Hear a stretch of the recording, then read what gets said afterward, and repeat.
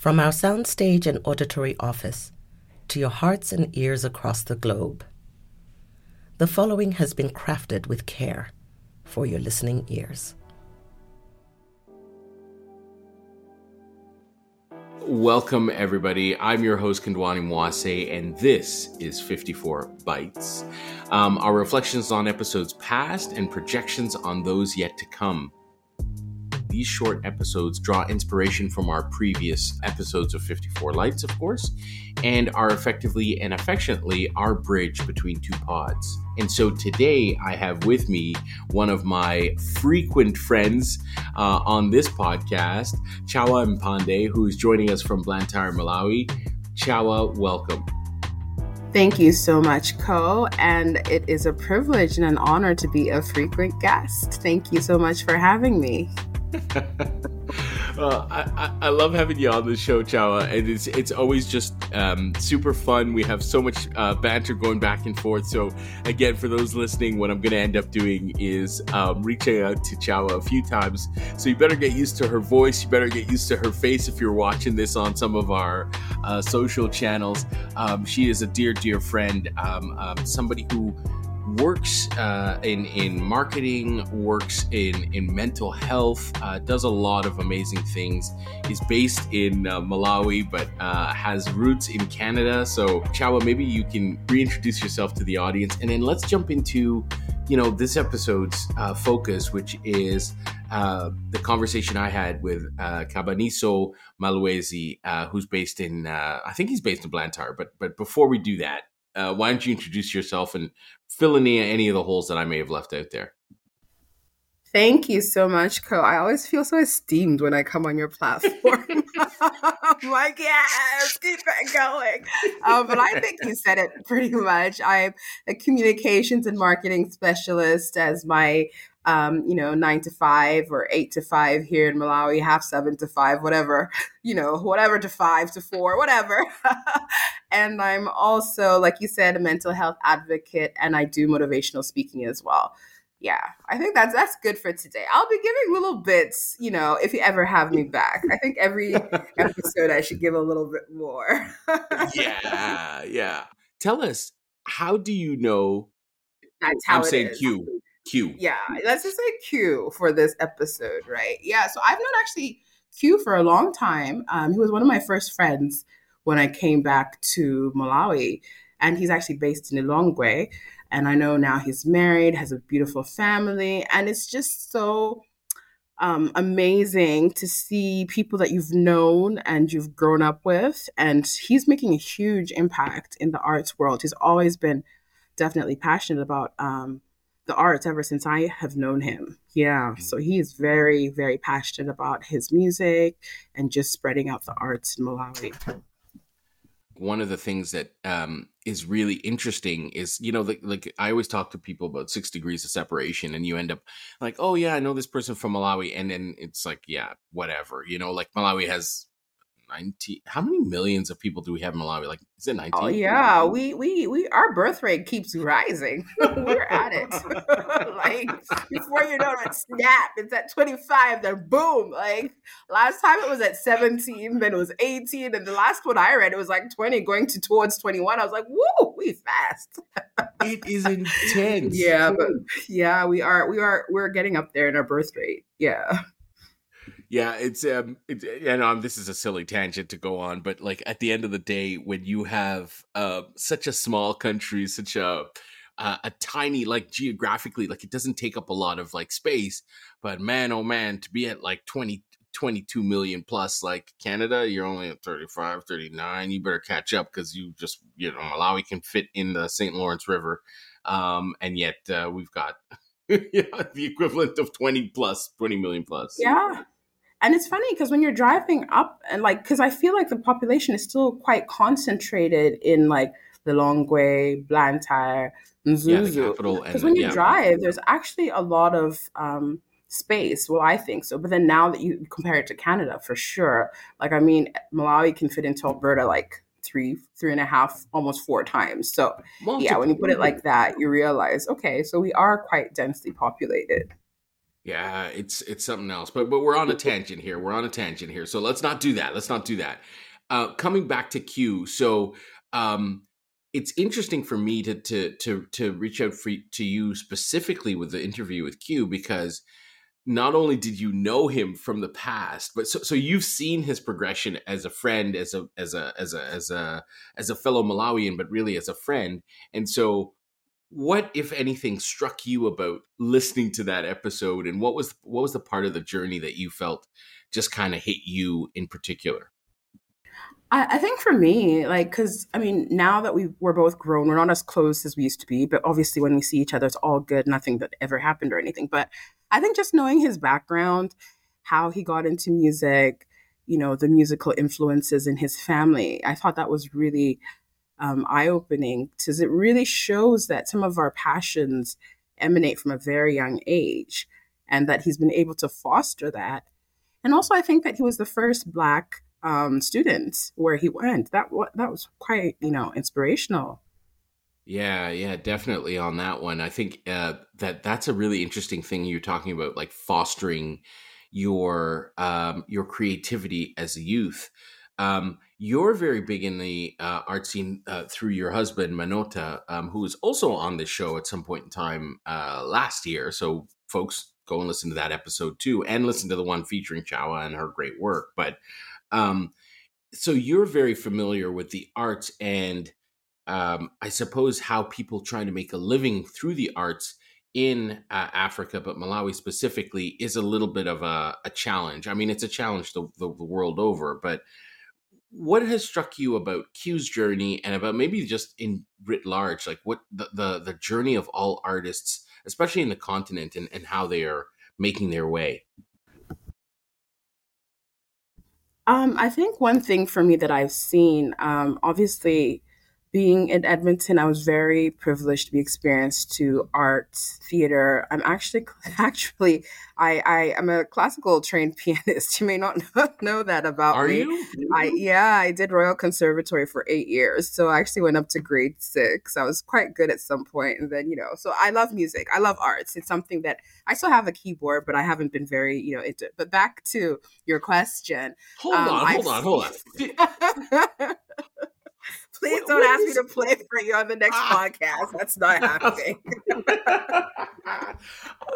I was gonna say, yeah, like the intros I give you have been so way off. Like you just won't stop.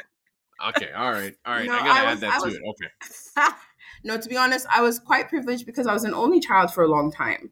And so, because I didn't really have siblings around me, my parents put me in every single extracurricular activity they could think of. And, African parents and being overachiever. So, yeah, I really love music, Yep. even up to now. I've sang in church, a praise team. I've played in praise team. I played alto sax as bands in junior high. I actually my first instrument was the clarinet, so I did the wind instruments and I did the recorder. Like everybody plays a recorder, but that was my progression: recorder, then clarinet, then I went to alto sax. But piano is something that I did for a long time, from like the ages of 8 to about 16, or 7 to 16. I actually took lessons. So yeah, I did Royal Conservatory, and it was such a great experience for me. So that really helped me love music even deeper. I have a very eclectic taste in music, but then also I really love theater, just watching it, the schools that I went to. So going back to your question, um, I've seen how the arts are perceived in the West, and I see how they're perceived here in Malawi. And I feel like artists have to try extra harder. Sometimes I wish I could just ship a whole plane full of these talented artists to a nation that actually truly understands and appreciates the arts. Because I feel like if you make it in Malawi, you are super, super talented. Because for people to take you seriously here, for you to make a living, you are pushing. And I'm sure Q would be able to attest to it more. I think what I've seen with Q over the years, he has a specific target audience that I feel appreciates the arts. So you know that when it's an event curated by Q or organized by Q, I think he's got a very high level of standards and excellence for himself and his business and his brand. So you know that it's going to be well executed. You know that it's going to be well, everything from start to go and start to finish rather. It's going to be a great show and a great experience.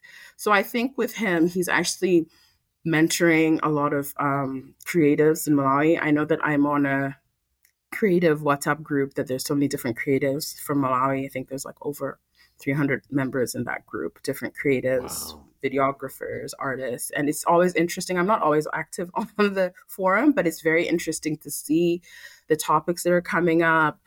There's also a lot of our people, artists actually creating spaces for other artists to shine. Is the pie enough for everyone? So I think that's one of the interesting things living in Malawi. Sometimes we can have a scarcity mentality where when we do get a chance and opportunity to have a platform or do an event, there are some people, because they haven't really been given opportunities, it's kind of like me, all mine. And what I've seen from Q over the years, he's not like that. He's very much like, he's let other people in, and he's a trailblazer for sure. He's a trailblazer from the time that he was with Real Elements, the time because I knew him through my neighbor at the time, Dominic D1, shout out to him. He's actually still a producer. He's based in South Africa right now. So that's how I got to know Q and the whole Real Elements crew. I was kind of like a groupie. I went to one of their shows, traveled all the way, me and my friend Dunga and Inga. So it was, those guys have really pushed for him to still be doing the arts like all these years later. That's just a testament to his willpower and resilience, because it's not easy in Malawi. I think now it's kind of exciting because people have also started to raise the bar, because I think people have realized there's so much more exposure now, right? People are Yeah. exposed to excellence. People are exposed to, like just like a video, color grading. Because I remember one of the things when I first came back, I was like, oh my goodness. The music videos at the time to me were a bit like, oh, okay. Because coming Mm-hmm. from, like Canada and Edmonton, and I was like, okay, but I'm really seeing how people have improved, like color grading, the execution of videos, actual shooting.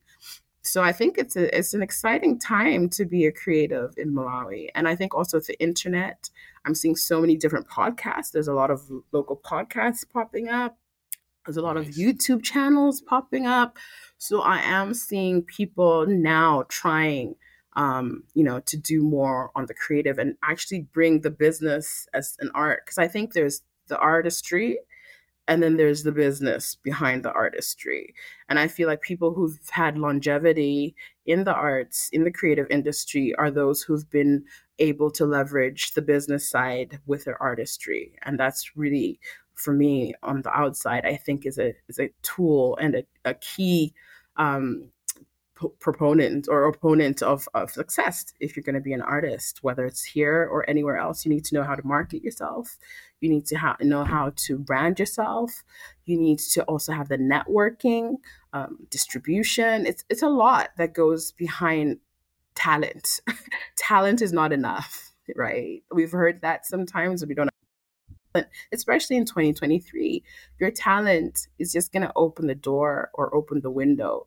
But you, as an individual, have to either have the right team around you that can help you propel your brand and get your talent out there, or else you yourself have to be that team for yourself initially. A lot of people that are listening to this show, and a lot of people who are artists who've come to this show, to and through this show, we've talked about the business of the arts. And so one of the things that you just mentioned, which is really, really profound, is the amount of the quality of work that is coming out from African artists or from artists of color, really, who are operating from spaces which typically maybe didn't have that refined look and feel. There was just talent, but it was like, oh yeah, like you said, there's that extra bridge of being able to market yourself, the extra bridge of building the brand around yourselves. And that man has that ever elevated. Do you think that that's because of technology, or do you think it's because of people like you who have come to the fore and helped coach and groom people along the way? Like, what do you think has really turned the corner, because I've noticed it too, is that like, oh, now when I see videos of people who are what I would say are emerging artists who are back home, you can't delineate the quality is crisp, the sound is crisp, the talent is obviously there, it was always there, but now it seems to be this other element which is now like, yeah, now it's marketability. So where do you think that's coming from? I love that question. And I think it's a combination. I feel like one, social media, the internet's been a game changer. Access to social Yeah. media, access to the internet. I remember even just coming back to Malawi initially, it was very difficult. A lot of people didn't have access to the internet. The internet is a game changer, like in such a big way, because what it's doing, it's giving information in rooms and spaces that those people would otherwise never have information. And information is powerful, especially when applied. And I'm seeing a lot of young people, and even we saw this during the pandemic. People were on YouTube learning new recipes, learning how to knit, learning how to like do everything.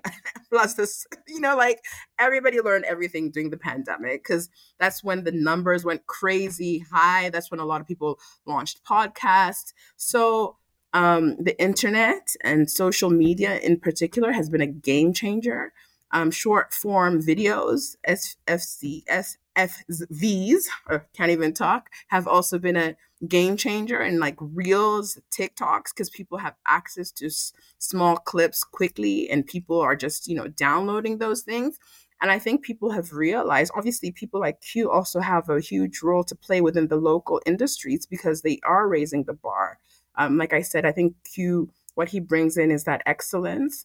And a lot of people see his production, see his shows and events like, okay, I need to also raise the bar. There's a certain expectation that if you are aiming for X target market, you need to make sure that your levels and standards are also high. So it's a combination of the social media, the internet, and I think it's just every generation always wants to kind of do better and be better, right? And because a lot of people are now accessing their smartphones, like this baby right here, it's been a game changer, a smartphone, because you have everything at your fingertips. I don't know Yeah. if you remember, like back in the day, we used to go to the library, okay? And like maybe we're dating ourselves, but yeah, we used to Don't go to say the that. library and like We're in our take out the 20s. Encyclopedia Britannica. And this is even before the CD-ROM version. Yes, I am dating myself. Before the CD-ROM Encyclopedia Britannica, we would go and get the hard copy in the library, not just the public library, but the school library, right? And we would get all our information through encyclopedias and through dictionaries and thesauruses. Like I was a weird child, so I did read those things when I was younger.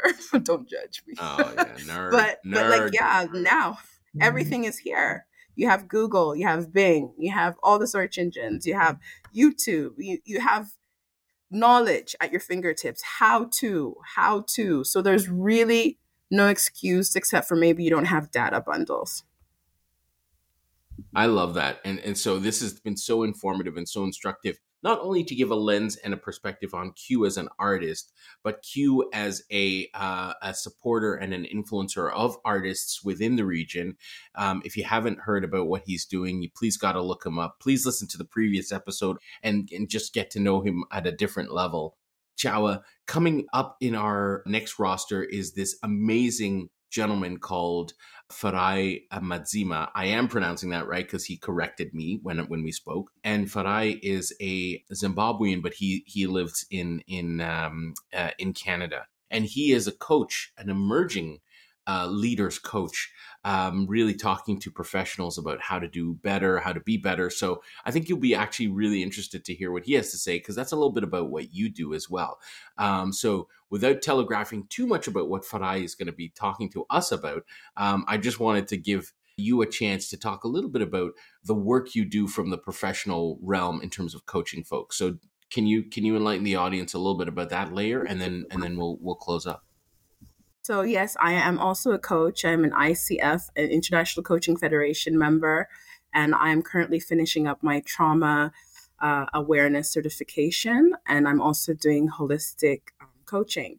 So, obviously with my mental health advocacy work that I've been doing, it was kind of a natural progression because there's a lot that goes on behind mental health, behind addiction issues. And it's very easy to just judge someone from what you see on the outside.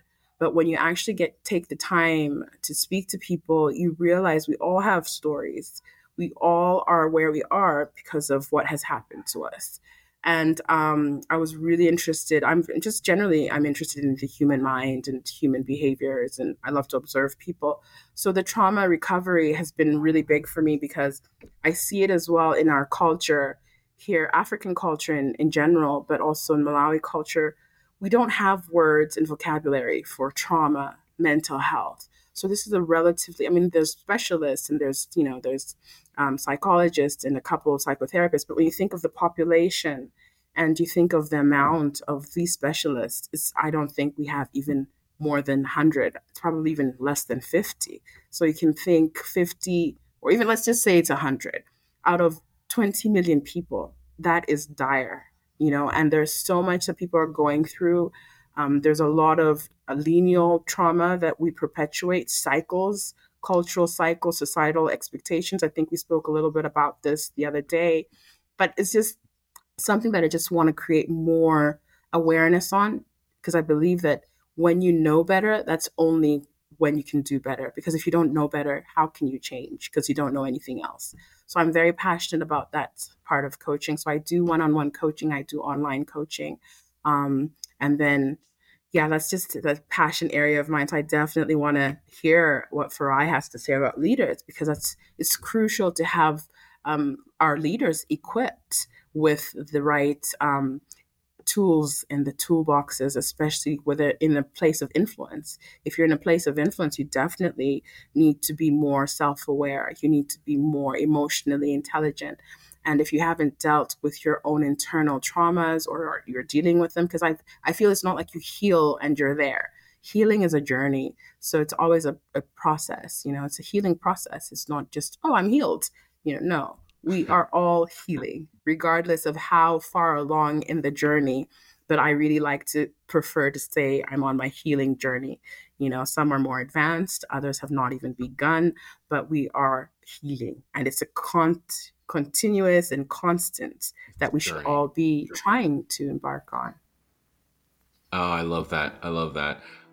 Chawa, thank you so much for dropping knowledge as usual. I really, really appreciate it.